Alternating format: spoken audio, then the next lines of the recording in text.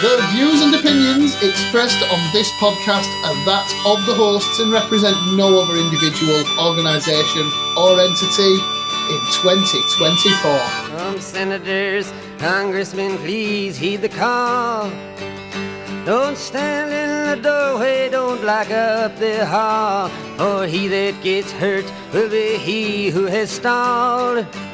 The battle outside raging will soon shake your windows and rattle your walls, for the times they are a-changing. Happy New Year, Adam. Happy New Year to you, Roger.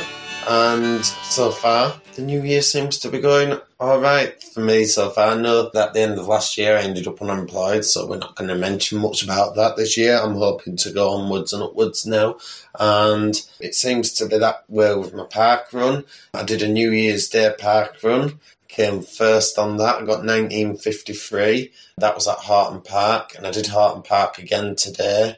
Not quite as good time, but they made the course slightly longer because there was some mud, so I went a little bit of a longer way around, but I still managed to get 20:11, and again, I came first. So that is 2 runs in a row now that I came first, and I think it's 3 Horton Park runs, because obviously I go to many different ones, but 3 Horton Park runs that I've actually been first in a row, so that one seems to be getting a bit easier for me. We're looking ahead to the new year, because I remember last week we were discussing how our predictions went last year, so let's hope Roger can do a bit better this year, and I'm sure Roger will be hoping that I do a little bit worse so that you do better on the predictions this year. No, I hope we both do well as ever, Adam. And it is a pleasure to be here, seeing you in person for the first time in the new year. Yeah. Happy New Year to all of our listeners, and thanks again for listening to us. We are really excited about this week's show because we do spend a lot of time predicting and getting ready to make predictions and looking back on them. So this is a big one, isn't it, Adam? It certainly is, and it's likely that we might be heading into an election year. Hint about our predictions later. But just want to say, the best way for listeners to start their new year is by dropping us an email at breakthenewspod@gmail.com and sharing any predictions that they've got with us. We promise, if we get an email, we'll feature them on the show and review your predictions next year. So why not join in and share one with us? Yep, I absolutely agree, and it is the 6th of January 2024. Before we do get into it, Adam, can I ask you how you brought in the new year? Question. I was in my bed. Surprisingly, though, I got woken up, I think it was about 11:20 by some fireworks. But then I managed to get back to sleep, and they didn't actually wake me up at midnight this time, so I managed to sleep quite through. But I think that's because the previous nights I'd had very, very terrible night's sleeps because of my cold. So I actually didn't do too bad this year. Generally, I always get woken up when there's fireworks in the middle of the night. But yeah, I spent the night sleeping because I was getting ready for my New Year park run the next day, and I brought in within park run, like I said, and I managed to get 1953, which is only 2 seconds slower than my previous PB there.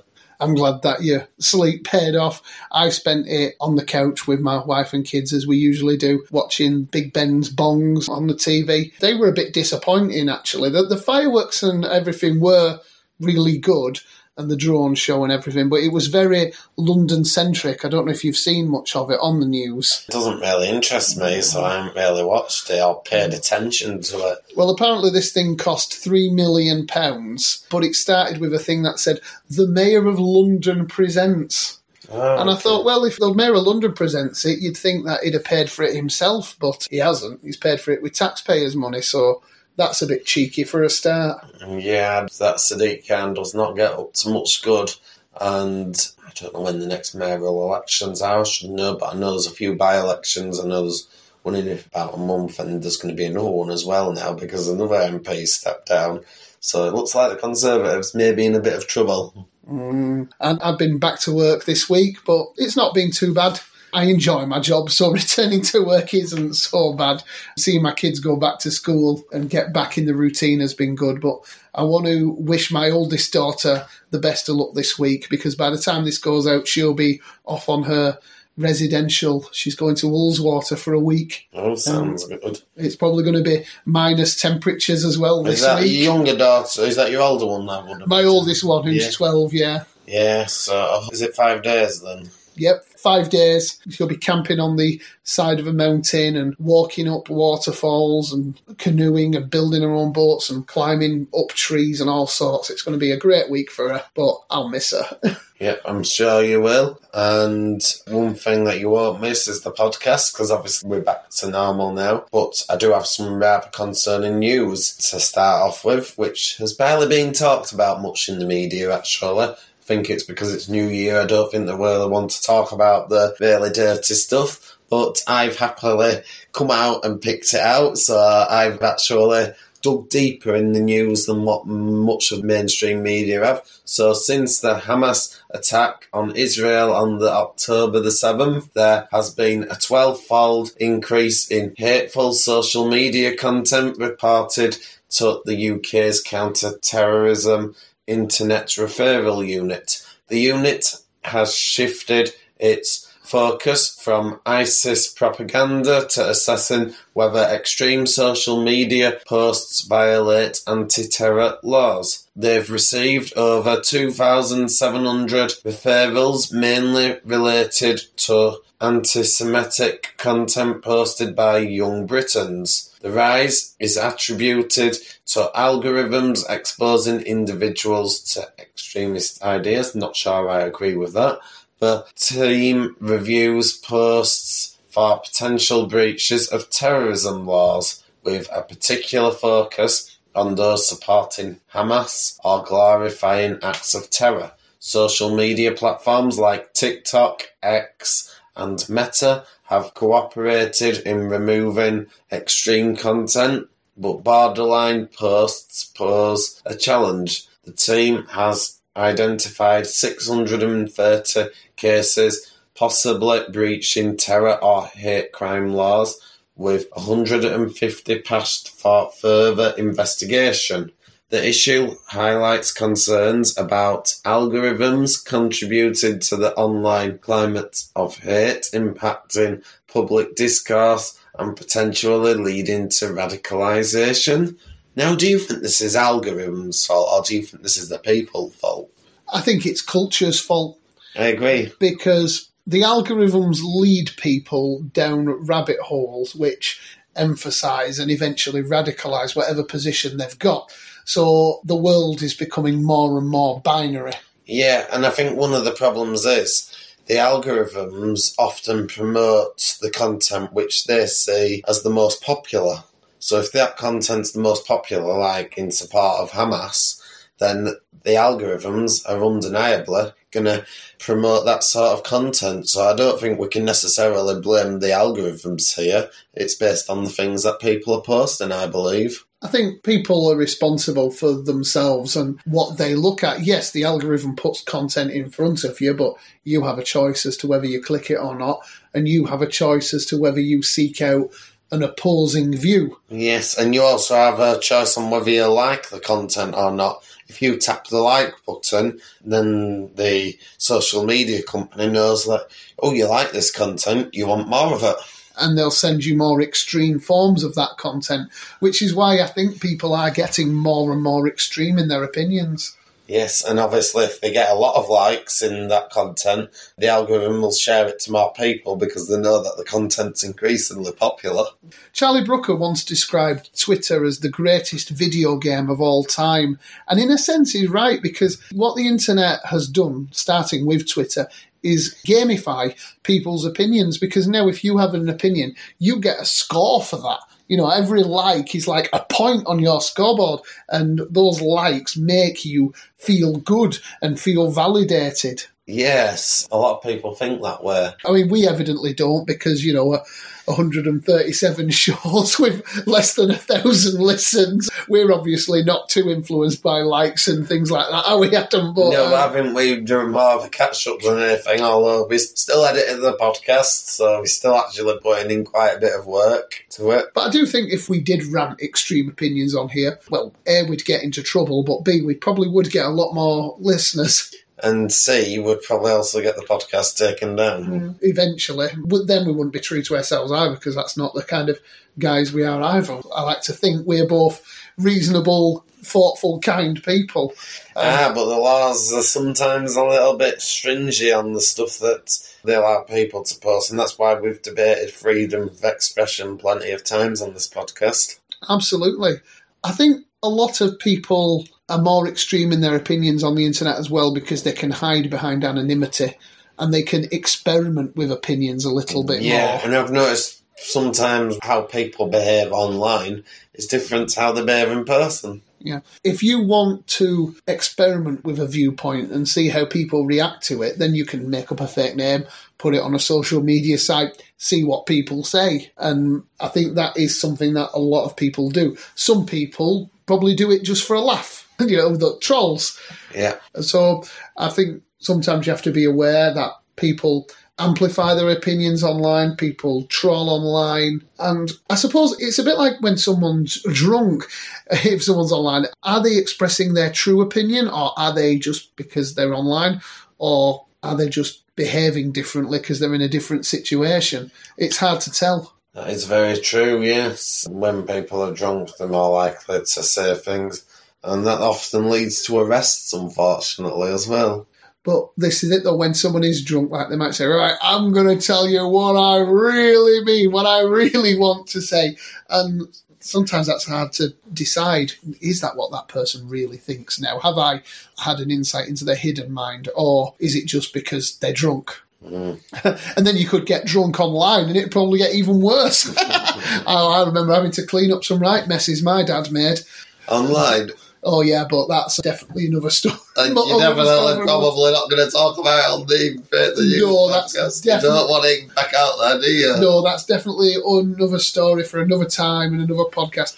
Well, one of the things that I have seen extreme opinions about, particularly across the pond in the US, is the Jeffrey Epstein list. Epstein or Epstein? I'm going to go with Epstein because, as I was explaining to you before we started recording, Adam, Jeffrey Epstein was quite a high-regarded paedophile in the US. He owned an island where lots of bad things went on, and he allegedly killed himself in prison, but this is disputed by a lot of American so-called conspiracy theorists.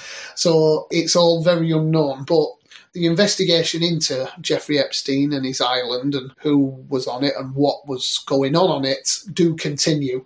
And some 60 of 250 previously sealed documents relating to the late sex offender, Jeffrey Epstein, have been released by a US court. After the judge ruled they could be unsealed in December and no objections were made, the first set of court papers were published on the 3rd of January. They largely consist of legal arguments and interviews carried out Virginia Giuffre's 2015 civil lawsuit against Epstein's former lover, Ghislaine Maxwell, who was sentenced to 20 years in prison for recruiting and grooming girls for him. Here we look at some of the most well-known names in the newly released documents. So one of the names is Michael Jackson. Now, just because these names are on the list doesn't mean that necessarily that they've done anything wrong, as we'll go into. So when Mrs. Sjoberg was asked in evidence, did you ever meet anybody famous when you were with Jeffrey? She replied, I met Michael Jackson at his house in Palm Beach, but when asked if she massaged him, as she alleges she was forced to do with Epstein and other people, she responded that I didn't. Another name is Donald Trump. The former US president was pictured socialising with Epstein and Maxwell, and the pair are thought to have been friends.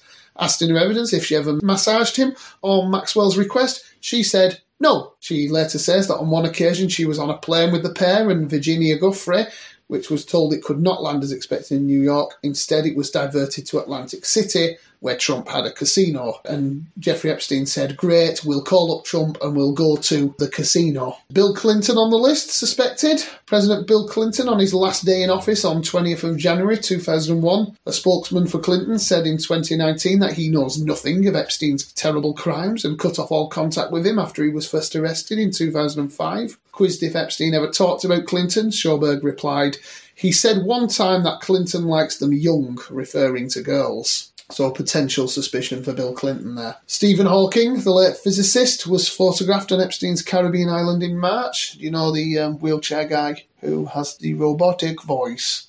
Don't think I do, actually. No, well, he was on the island in 2006 as part of a science conference, which was paid for by Epstein and saw 20 other scientists attend. But, like the others, really, there's no accusation or evidence of any wrongdoing by Mr. Hawking. Leonardo DiCaprio, Cate Blanchett and Bruce Willis. Sjoberg said that she recalls Epstein being on the phone to them or saying he was on the phone to them. An interesting one for us is Prince Andrew. Miss Sjoberg's evidence says Prince Andrew touched her breast while on the sofa at Epstein's New York mansion in 2001 while she was underage. Well, he, Maxwell and Miss Guthrie were there. The Duke of York and Buckingham Palace, of course, strongly deny this. There's Harvey Weinstein, who's a Hollywood producer, and his wife, Abigail Wexner. Weinstein has already been disgraced and is currently in jail for rape and sexual assaults. And last of all, although there are many other names as well, we've got the magician David Copperfield. In some documents, Miss Sjoberg claims that illusionist David Copperfield was a friend of Epstein and performed magic tricks at the house. And he once questioned if he was aware that girls were getting paid to find other girls, but he didn't go into any further specifics. So a lot of names being bandied about there, but actually, when you look into it, not much evidence. What do you think, Adam? I don't know. They're quite famous names, these, aren't they? That I've met, like Bill Clinton, Donald Trump. Prince Andrew, yeah. Other names on the list have included Beyoncé, very famous American singer. Don't know if you know who Beyoncé is, but she's massive. So it's all quite grubby, and it's resulting in a lot of accusations and outrage, but so far it seems very thin on evidence. I mean, this one witness who's going through the names here, most of them she's saying actually they probably didn't do anything wrong, like Donald Trump, for example. Does it show a recording of how she said these things? She said them in court. Did she look embarrassed when she said these things? I don't know, because this is just documents or, like, transcripts of what she said. So I don't know if there's video. Because the way in which someone just says no, that she might just be saying no because they're embarrassed, because that's a very quick way of saying that. Yeah, and it takes a lot of guts to go to court and testify if you have been a victim of one of these things. And you've got to remember, I believe all the courts are public as well in the United States as well, aren't they? So it'll probably be broadcast to everyone. I think most of them are, yeah. These might have just been investigations, though. Well, it says she spoke to a judge, so I assume it would have been in court. But, like I said, a lot of outrage and speculation has happened online, fueled by this list. But when you actually look into it, it's actually very thin evidence. So I'd be surprised if we see anyone go to jail for this. Like I've said, the big one for us in the UK is Prince Andrew. That's one of the late Queen's children. So if he's been a pedo, then that is very serious business, and he should face justice for that, in my opinion. Yeah, and that'll also lead to more criticisms of the royal family as well, if that's the case. There is a theory in America that Jeffrey Epstein didn't actually kill himself because he would be able to provide evidence against a lot of these high-profile paedophiles, who are also politicians and celebrities. I don't know about that. It could be plausible, it may not be. Again, though, you have to look at evidence, and sadly there isn't much there. But it is a bit of an interesting story that Epstein in this high-security prison had 2 guards who were asleep, and the CCTV in his cell just so happened not to be working that night. It's all very, very dodgy and strange, but until there's evidence, there's not much we can do. Yeah, and yes, it sounds like she really did like famous people, if that was the case. Well, his wife, who helped him traffic, Ghislaine Maxwell, is still in prison, but she's not saying anything. She's keeping her mouth shut, which is probably a very smart move on her part, although she'll rot in prison for a long time, rightfully so. Yeah, and talking about evidence, has Richie Sunak got evidence to back up this claim that he made this week? So Richie Sunak claims success in clearing the asylum backlog, stating that over 112,000 cases were resolved last year, with 51,469 asylum claims granted. This record-breaking figure is the highest since 1984. Sunak emphasises cost savings and improved support for the vulnerable. However, critics, including Nigel Farage and Labour's Shadow Immigration Minister Stephen Ninnet, challenged the government's assertions. Farage accuses the Conservatives of failing and rushing through 50,000 new applications. Kinnock argues that the backlog has surged to 165,000, 8 times higher than under Labour, and criticises Sunak's broken promise to end asylum hotel use, costing over £2 billion annually. So Sunak claims he's cleared this. Do you believe him? I do, because it's very easy to clear the list if you just grant every application straight away. Yeah. Easy peasy. It wouldn't surprise me if he's done that just to meet whatever slippery target he's set for himself. But then when he were questioned, his response sounded like he hadn't, and it sounded like some claims were still getting investigated anyway, so it sounds like he said something and then ruled back on it. We know how slippery Sunak is with figures and vagueness, and I'm sure he can pull out statistics to prove he's met all of his pledges that he made. I can't wait to see how he explains that he's stopped the boats and things like that. What politicians are good at, pulling out statistics, making predictions. Like, for example, my predictions last year, because they were so vague, I did really well. Sunak was in the news this week, and so was Starmer, because they were gearing up for elections, but Sunak has said, there's probably not going to be one in the first half of this year.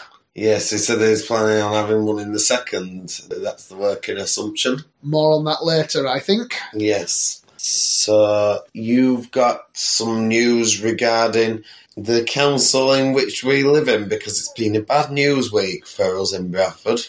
Yeah, turning to local matters. This podcast does emanate from Bradford. You're Bradford born and bred, aren't you, Adam? Yes, and you live here? Yeah, I'm an honorary Bradfordian. I've lived here for 18 years now. The majority of my life, I've got a wife and 3 kids here, so I consider myself an adopted Bradfordian now. But you weren't too far away, just over the Pennines, is it? Yeah, I hail from Rochdale, not too dissimilar from Bradford. Their council has been just as disastrous in other ways, but Bradford Council have had a very bad week. We mentioned on the previous podcast that they were effectively about to declare bankruptcy, but Susan Hinchcliffe and her cronies have got a plan to try and avoid this, and it's not good. More than 100 council staff in Bradford are set to lose their jobs as part of a huge package of cutbacks, the BBC has been told. The redundancies are part of a 3-year, £40 million cost-cutting programme detailed by the council on Wednesday. By the way, this comes at the same time as Bradford is supposed to be the UK City of Culture next year.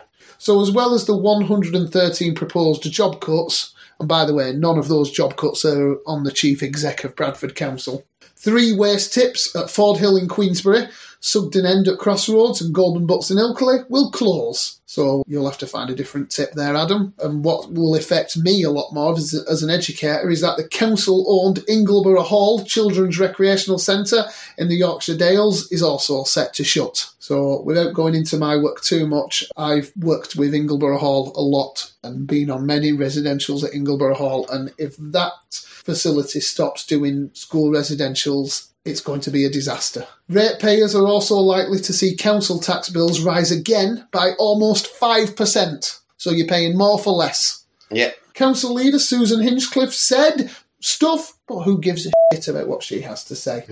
People do, actually.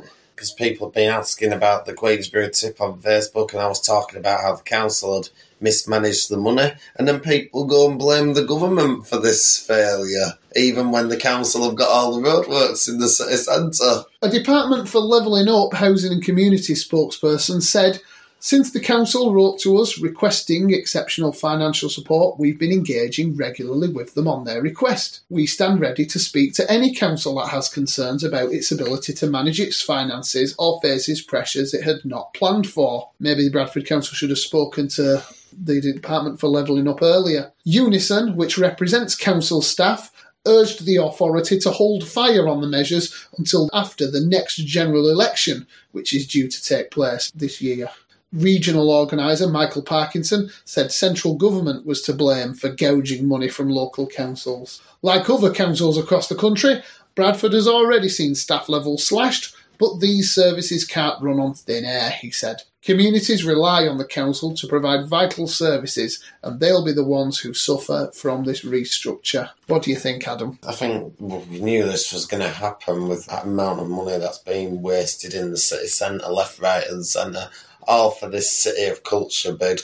And I've kept saying changing the design will not change people's behaviour. But yet they cut back on all this stuff, but they're not cutting back on the city centre stuff. No, and they're not cutting back on council execs. They're not sacking any of them. I bet they're not reducing their wages. No, so why are the roadworks still going ahead in the city centre? But yet these essential services, these tips that they're closing are an absolute disgrace. It's going to lead to more fly tipping.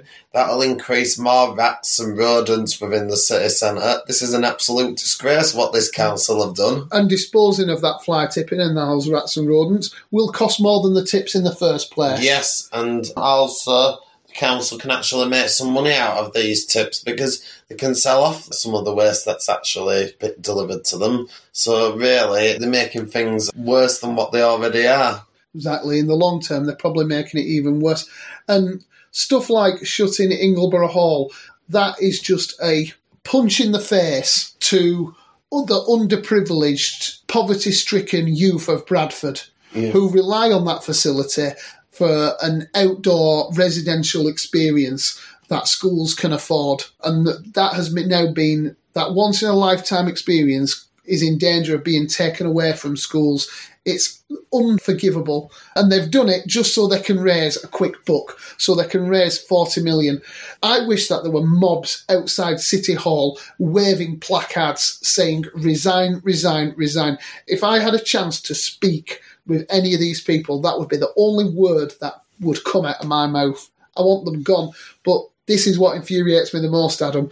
Local elections are coming up, but because people vote for parties, not politics, they're all going to get back in. Yeah, and they might even get in bigger than ever because of the national picture. And also, not just that, Labour are actually blaming this on the government. They're saying that they've reduced funding. No, they haven't reduced funding. Well, they might have done in terms of inflation terms, because obviously everything's gone up, but they haven't actually cut funding, so that's a lie. Where the real money's being wasted is on those city centre roadworks. They're also building a new Darla Street market, whilst at the same time they're going to knock down Kergate and the Ulster Centre and that big office block in the city centre. What a waste of money that is. It just seems that people just don't get it's Labour's fault, but yet they're voting them in.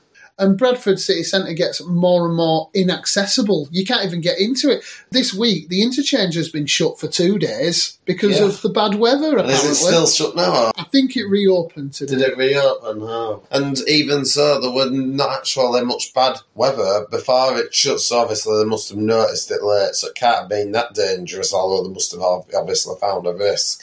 But yes, Bradford seems to be falling to pieces at the moment. And people may leave Bradford for cheaper areas to live because council tax is going up by 5%. Yes, so and it still looks like they might not balance the books. So if they can't balance the books, they may even ask the government if they can increase it by more than 5% in the future. So this may actually get increased more than that. So those people in Bradford who contribute are getting stiffed even more. What we need is Adam Patterson on that council. But even so, I'd only be one extra person. We need lots of them. So we need lots of Conservatives in there. They were. We need change. It's poor. I'm really, really worried about this city now with things like this happening and no sign of any change on the horizon. This is the most worried about Bradford I have been in quite a long time, probably since I first came here after the riots. So here's hoping that we can make whatever little difference that we can in making Bradford a better place. But I reckon after these May elections, I ain't got it as a prediction because I wanted to focus more on national stuff. But I reckon after these May elections, Labour will actually come back for more councillors and not less. I'm just glad most of Bradford Children's Services have been put in trust now, so I don't have to work for these bozos. Yeah, so fraud investigation into GP patient registrations reveals potential earnings of nearly £1 billion from non-existent patients.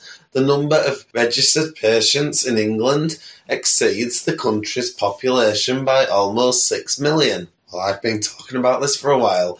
GP practices receive £164.64 per registered person, totalling approximately £955 million for these phantom patients. The investigation, initially launched in 2018, was halted due to the COVID crisis, and despite ongoing discrepancies, authorities have not resumed inquiries. The Taxpayers Alliance criticises the public subsidiary for these errors, urging a revision of funding for GP practices. The Royal College of GPs attributes the issue to record-keeping challenges rather than intentional profiteering. The NHS emphasises the importance of regularly updating patient lists for accuracy. The NHS Counter-Fraud Authority acknowledges that initial investigations, interruption and a shift in priorities due to the pandemic, leaving the issue unaddressed. What do you make of this issue? I think the NHS are having a bit of a giggle there when they're trying to blame patients, saying, oh, they need to let us know so we can update. You mean they're blaming GP practices here? Because if somebody dies, then they should have a system that updates it all anyway. They're the NHS. Yes. They know when someone pops it and should go off the list. That is true, but it becomes a bit more complicated when someone moves house as well. I suppose so, but again, once someone applies to another GP, that's true. They should have a system in place that fixes that. And takes the other one off automatically, yeah. Can you imagine if schools ran like that and we had phantom children? No, that would cost a lot of money. But the trouble is, I don't think there's nearly 6 million phantom patients. I think also we've got to remember we don't know how many people have actually entered the country. We see that some months the data actually increases a lot more, such as after universities go back, when we see a large influx of international students. And we may see that in the next 2 months. In the next 2 months? Yeah, because a lot of international students actually come in January. That is true, but it's never as high as in like the October-November months. They are the highest months, but like I say, we might see a little bit, but yeah, it's not as much. The biggest months are the October-November, but even so, you get peaks and troughs throughout the year, so really, I think a lot of it's down to migration, but yeah, there's definitely going to be, with the way the GPs are operating, some phantom patients, and like I say, it's hard to tell whether any of them are deliberately trying to profiteer from that, because they might just say, oh, well, I didn't know. More inefficiency and opportunities for fraud. Yes, so that's another failure of the country, I think. Absolutely. So is it going to get any better this year, is the question. It certainly is. I'm glad you think, it certainly is the question, or it's certainly going to get better. That's a good question, isn't it? Adam and Roger Break the News proudly present...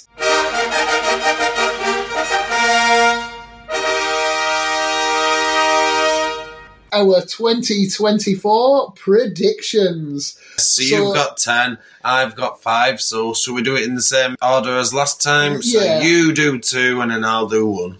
Absolutely, yeah.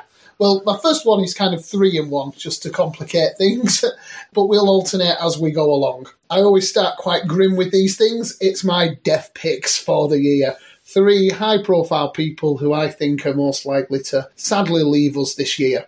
And I've gone for the broadcaster James Whale, who's one of my favourite radio presenters of all time, but sadly he's got stage 4 kidney cancer.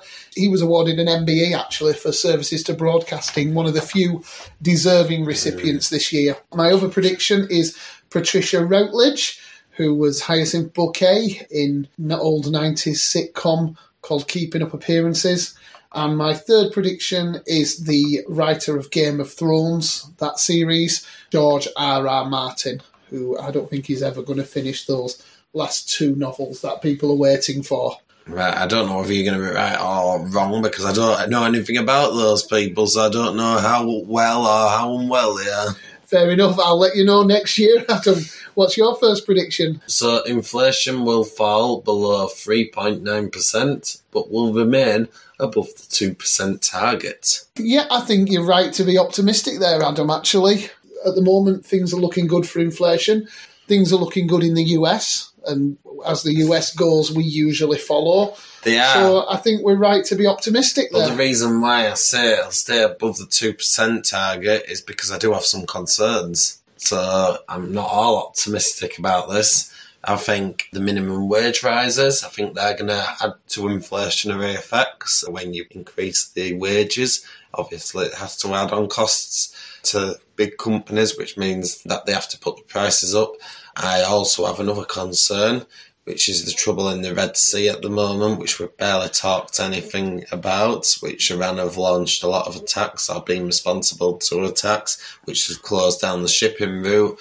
Now, that could have a massive impact in terms of shipments, like, for example, a lot of oil shipments use that Red Sea transport route, so that could have an effect on inflation. Like I said, not all oil shipments are shipped from there, but a large number of them are. But yes, I do have concerns regarding that. I don't know how that's going to pan out. So I'm going to predict that it's going to fall between 3.9% and 2%, but I'm not going to say exactly where, but I've made a much tighter prediction than what I did last year with stuff. But I think that's quite a good prediction, Adam, so best of luck with it. Thank you. I always make 2 predictions each year based on businesses. I think of a business that I would like to buy because I think it's going to do very well, and a business that I'd like to sell because I think it's going to do really badly. So the business that I would buy in 2024 is Greggs, the bakers. Greggs are set to release more ranges of hot food and go even further into the delivery and restaurant business. And they're also set to release a range of yum-yums and donuts, mini stuff that you can dip. And I think in summer that is going to become a huge craze because people are going to want sweet treats that are nice, but actually a lot smaller because then it's less calories. And I think Greggs are going to get that absolutely right and make a fortune. They're already a huge growing business, and I think they're just going to get even bigger in 2024. Do you like a Greggs, Adam? Not a massive fan, but I know it's a very popular chain, and I couldn't disagree with you, to be honest. I actually agree with your prediction there. I think you'll get that one right. And yeah, I think Greggs does seem like a reasonable, stable company. It keeps the costs down compared to many other takeaways. So I think Greggs will do quite well. So I agree with you on that one. The business that I would sell, and I think this is pretty much a dead cert actually, is Bradford Live. Although I would love for Bradford to have a really good and successful live venue, I think the converted Odeon that Bradford Council are turning into a miniature arena is not going to do very well because artists and their agents are going to see what a dump Bradford is, that it's bankrupt, that the city centre is inaccessible, that there's no decent parking, and all of the big acts are going to go to the Peace Hall in Halifax or to the arenas in Leeds. They're going to continue to shun Bradford, and Bradford Live is not going to be a big success. Certainly not in its opening year. I agree. Do many people actually come into Bradford for a night out? Because I always hear people, like, I've heard people talk about, oh, I'll go to Halifax for my night out, I'll go to Bingley for my night out, I'll go to Leeds for my night out. I don't hear many people talk, I'm going to go for Bradford for my night out. When I went for a Christmas night out, a work to do in Bradford, I actually enjoyed it. It was much nicer than I thought. And I thought to myself, oh, I wonder why. And then I realised part of the reason why was because it wasn't absolutely rammed. It was actually quite quiet. You could get into places. You didn't have to queue at the bars. And then I thought, well, hold on, actually, there's something wrong with that. Because if it's the last Friday before Christmas surely, the bars and clubs should be absolutely rammed. If they're being successful and making money, they should be absolutely thriving on those days. But it's not, because you're right, Adam, people aren't going for nights out in Bradford. Yeah, you've got to also remember the students might have gone away as well for Christmas, because obviously the university closes at that point, so people go and see the families, so you'll have less students. But as we've said, Adam, Bradford is one of the youngest cities in the country. So whether the students are here or not, there should be plenty of young people wanting to go on a night out. Well, that's true. And yeah, I don't seem to see any evidence of that from what I saw as well. When I worked and spoken to people, apparently Tesco were much quieter than it were in previous years. But nationally, from what I saw, they'd actually increased sales. So I do think people are definitely shunning Bradford. And the promoters are going to see that, and the big acts that the council are hoping for aren't going to come to Bradford Live. And it's such a shame. I feel like such a miserable git saying that, but if there's not money to be made, if money's getting lost in Bradford, then why would they come here? Absolutely. I almost hope I'm wrong there, but I doubt I will be. What have you got, Adam? So I've got that house prices and rent prices, I'm going to say this year, will both rise in 2024. Ooh, no. I remember hearing in an article somewhere that rents are probably going to rise, but house prices might fall. So I think you're going against the grain there. I am, but we've seen in recent months, house prices have started to go back on the rise again. So they've actually started to turn round. If the price of the gilts fall, the mortgage rates fall, then it makes buying a home easier. So I know there's still high, but I think there might be some slight rises in house prices this year. And you're good at following the maths and data, Adam, so I've no reason to doubt you there. Thank you. Not saying I'll be right, but that's my prediction. I'm going to make that prediction firmly. House prices and rent prices will both rise in 2024. Let's see if you can beat the so-called experts there, Adam. I've got faith in you. Have you? Yep. So my next two predictions are to do with our government and Rishi Sunak. And first of all, I was going to say up until this week that a general election was going to be held in May, but now I've changed my tune a little bit because of what Rishi said. I think a general election will be held in July because Rishi is a slippery git. And he has said there won't be one in the first half of this year. He said he thinks it's going to be in the second half of this year. Whatever it works. So to make sure that he is right, he's going to just hold it as early as he possibly can while still being right. And that month to me seems to be July. Why do you think he's going to hold it as early as he possibly can? Because he's going to be under so much pressure for it. MPs are going to threaten to leave. There'll start to be murmurs about votes of no confidence. If he doesn't hold an election before the summer months, then we can expect protests and riots all the way through the summer. I think he'd be a fool not to hold it before the summer. People are sick of him. Not sure if we'll see riots, but I do think that people want a general election. And what's your next prediction? Well, I predict that after that election, I'm not going to speculate on the extent of the defeat, but I think it will be massive. And it will be so massive that after the election, Rishi Sunak will spend the majority of his time abroad, even though he'll still be an MP, probably. I don't think he'll lose his seat and leadership of the party, although he'll probably resign as leader of the party. But I think he'll get out of Britain and spend as much time abroad, hiding as much as he can, because his heart isn't really with this country. And I don't say that because of his race, I say that because of his manner. He just doesn't seem to have any love for Britain. He's got money where he can go wherever he wants anyway, hasn't he? Exactly, yeah. And my prediction is a bit more vague than yours. I'm predicting that there will be a general election in 2024. And this is two predictions in one here, because I'm also going to predict that Labour will win with a small majority. A small majority, you say? Oh, I think it's going to be a landslide, mate. So you're saying that I'm going to get that one wrong? Partly wrong, but I think a general election in 2024 and a Labour win is locked in, although Starmer didn't inspire me much with his speech this week. No, and I was reading an article and I was looking at some popularity ratings, and this article was comparing them. Now, Keir Starmer, his popularity, even though they're a lot higher in the polls, his popularity as leader is lower than what David Cameron's were in 2010 when it were a hung parliament, and his popularity is also lower than Tony Blair's when he got a landslide.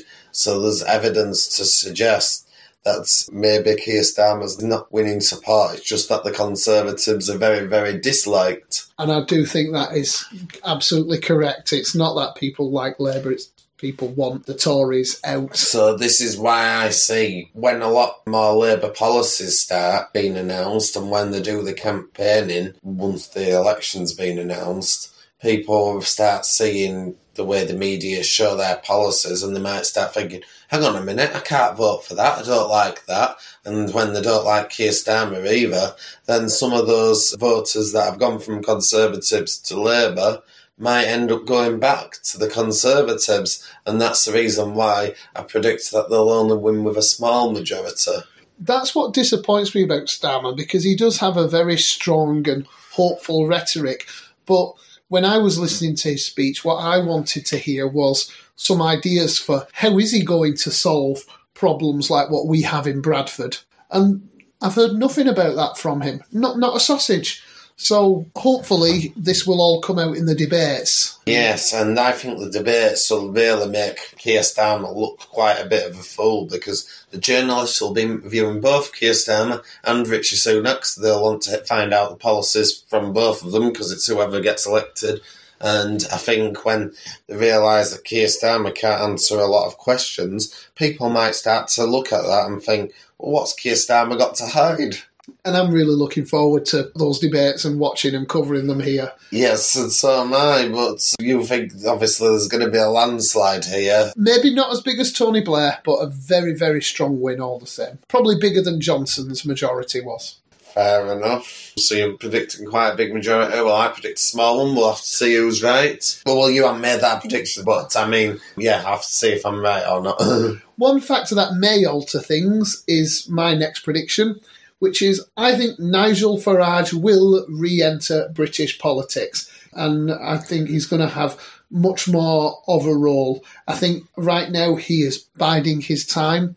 He knows he's got popularity on his side. He's playing it very safe at GB News right now, keeping his head down. I've noticed his show's been very vanilla this last week or two since he came back from the jungle, and I think it's because either for Reform or the Conservatives, he's planning on making a move. Oh, I'm not sure about that. Although I noticed his shows, he started promoting Reform a bit, so maybe he is starting to think about going to Reform. And I do wonder if it's going to be as an MP or an advisor or a spokesman. He's going to be in amongst it when we do have that general election. Well, I can't disagree with you there. I think he's going to play a big influence, let's put it that way, but I don't think Reform will do very well. And my next prediction, although it's a lot more woolly than your economic prediction was, Adam, is that I think it will be generally an economically prosperous year. So, like you said, with inflation rates will be manageable. I think interest rates won't do anything too drastic. I don't think we'll see any significant crashes or anything. It's going to be a stable and economically successful year. Can't disagree with you there. Good-o. And my next prediction is that crime will continue to worsen. Unfortunately, I think the police have lost control of our streets in Britain, and we see them not solving many burglaries. We see shoplifting out of control. I think crime will continue to worsen. Sadly, again, I can't disagree with that, Adam. Even though it will become economically more prosperous, I think we'll still have as much crime as ever. Yeah, because the police have lost control over it. Yeah, but police aren't being given the training or budgets that we've said over and over again on this podcast that we need, especially not here in Bradford. Yeah. And when I do find that one, I'm probably going to have to do a bit of research to see whether I've got that one right or not. I'm looking at statistics. But I think in general, that's quite a reasonable prediction there. Yes. So I've got one for health now, and that is that over 2 million people in the UK, so that's about 3% of the population, will be prescribed some sort of weight loss drug in 2024. Weight loss drugs have become massive in the US. I think it's something like over 30 million people in the US are on a drug called Ozempic. And the only thing that has stopped them getting big in the UK is our NHS and availability. There's been a very big shortage of weight loss drugs in the UK. But people are going to become more aware of them, more desperate to get them. Supplies will improve, and I think it's going to become less uncommon for people to be on some sort of weight loss drug next year. I completely agree with you, actually, because they've only come out this year, but they are proving to be very popular. I've heard of a few side effects, but like with most stuff, I think they're very few. So I think they're going to become very popular as well. And I think they're going to have positive effect and hopefully solve our nation's obesity crisis. Not saying it'll all happen in 1 year, but I think, things are looking up in terms of weight loss. Well, like a fool, I'm trying to lose weight in this new year by the old-fashioned way, by dieting. I've completed my first successful week of the 5-2 diet. Fortunately, on that diet, I can eat whatever I like for 5 days, so I can enjoy the chocolate bar you got me for Christmas, Adam. Thank you. And you've got to remember, all this weight loss drug does is it stops you from feeling hungry. So it stops you from, wanting more food. So that's how it makes people lose weight. Which can actually be quite dangerous because humans have evolved an appetite for a reason. Yes, but overeating is very dangerous because you put on weight. It is, but it's always undereating. But I do know that overeating is the far bigger problem at the moment. I agree. My penultimate prediction is relating to the migration crisis. And I've decided not to say much about the numbers of migrants and things or how the government are going to tackle it. But what I do think is there will be a significant number of fires or attacks on migrant accommodations across the UK because in the last couple of weeks we've seen a lot of attacks on migrant accommodations and fires over in Ireland. I think a child was stabbed there. We covered it on the podcast. We've seen lots over the last few years actually in Ireland, but they've never taken off in the UK. No. And I'm about to tell you why. Well, I do think it is going to grow. What do you think? I disagree with you. The reason it's grown so much in Ireland is because they have different laws to us in the UK, and the laws in Ireland don't actually allow people to express more freedom of expression, whether that's hatred against race, religion, gender. So people feel much more freedom to do what they want there, whereas people are much more frightened in the UK. They know they'll get locked up, and that's the reason why they're not doing it in the UK. So you think that will be enough of a deterrent? Yes, and I think it'll continue to be. I think there'll be a lot more attacks still in Ireland, but I don't think there'll be many in the UK. Not saying there won't be any, but I don't think there'll be many. Well, I've gone for a significant number, so that means like more than a couple there. We can judge that one next year. That's going to be tricky to judge because not everything gets reported by the mainstream media. Yeah, I'll do them the best I can. We'll see. Yeah, and I'll look out for them as well. So I think we've both got one final prediction up our sleeves, haven't we, Adam? So what's your last one? So my last one is that net migration to the UK will fall, but will remain high historically. So like last year, you've kind of predicted about migration, but that's quite a positive outlook. Still high historically, isn't it? Well, I mean, positive if you see migration as a bad thing. The reason why I think it's going to fall is because the tougher legislation on universities, that's coming into force this year. So I think because of that tougher legislation, I think net migration will be lower than last year. And Rishi will want an excuse to be able to say that he's solved the problem, won't he? That is true as well. And so far this year, when I looked earlier, we hadn't actually seen any small boats cross the English Channel this year. So in terms of illegal migration, it definitely seems to be going okay at the moment. Well, it is January. But I'm not making a prediction on illegal migration. I'm just making a prediction on net migration in general. I know the biggest contributor to that is legal migration. And it is January, and we're about to probably get some really cold weather this month, so that might keep it low for the start of the year. We'll see. Although if we've got high pressure in charge, the winds will be light, making it safer to cross the English Channel. I know what Rishi will be hoping for. Yeah. So my final prediction, I've decided to be brave, and I'm going to say it, 2 words. President Trump.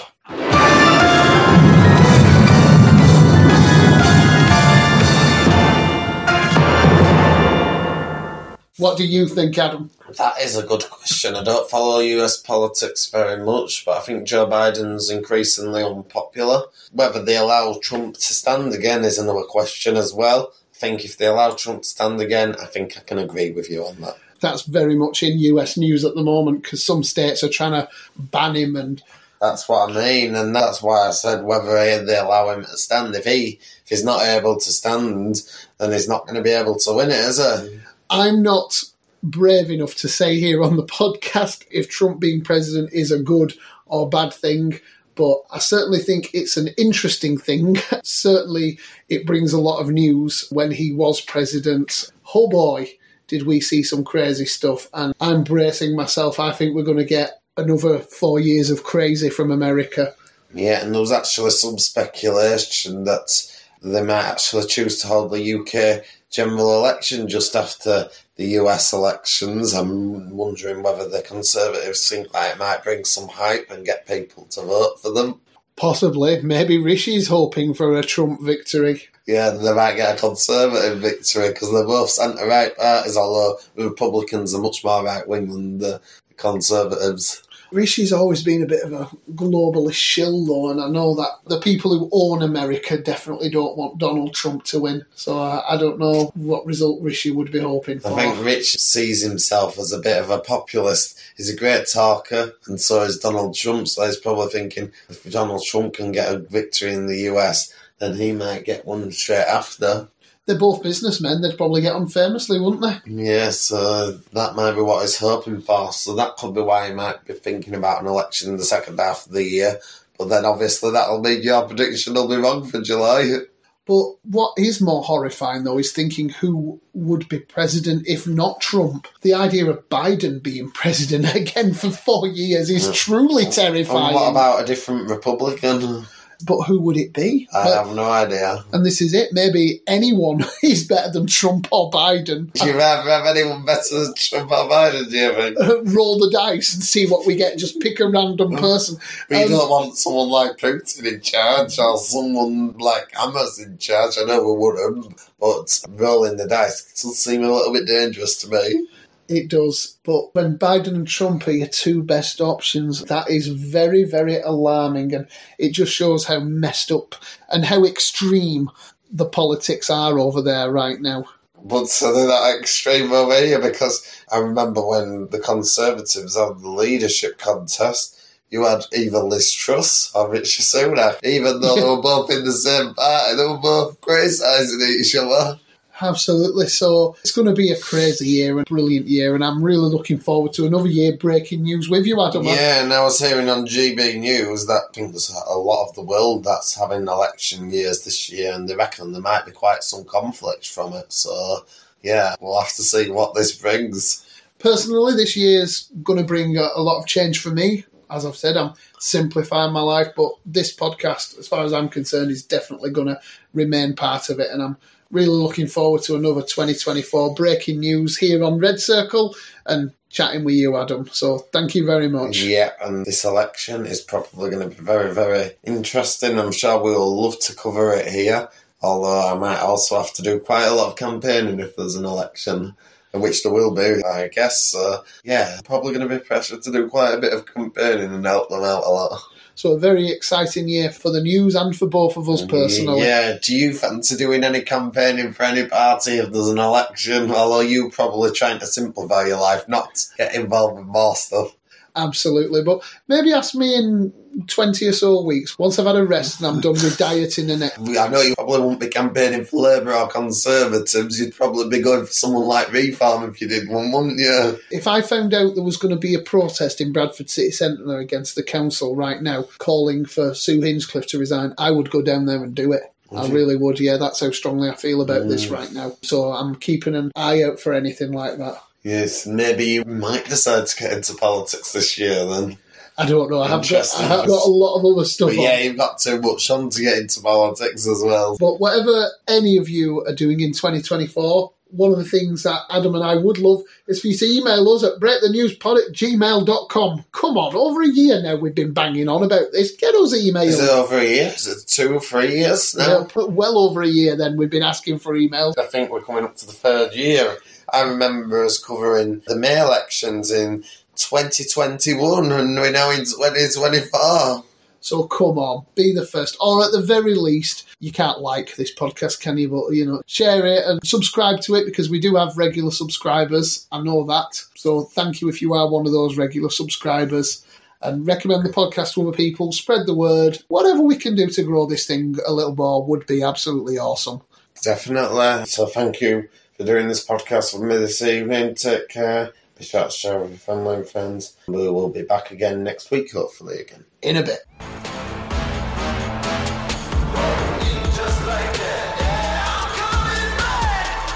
Saddle, cut to the chase. I ain't somebody who stays in one place. Ready to go, I'm coming to play. You better know I still got something to say. It's a new dawn, it's a new day. Some things are different, but nothing has changed. Still got my number, still got my name. Tell everybody I'm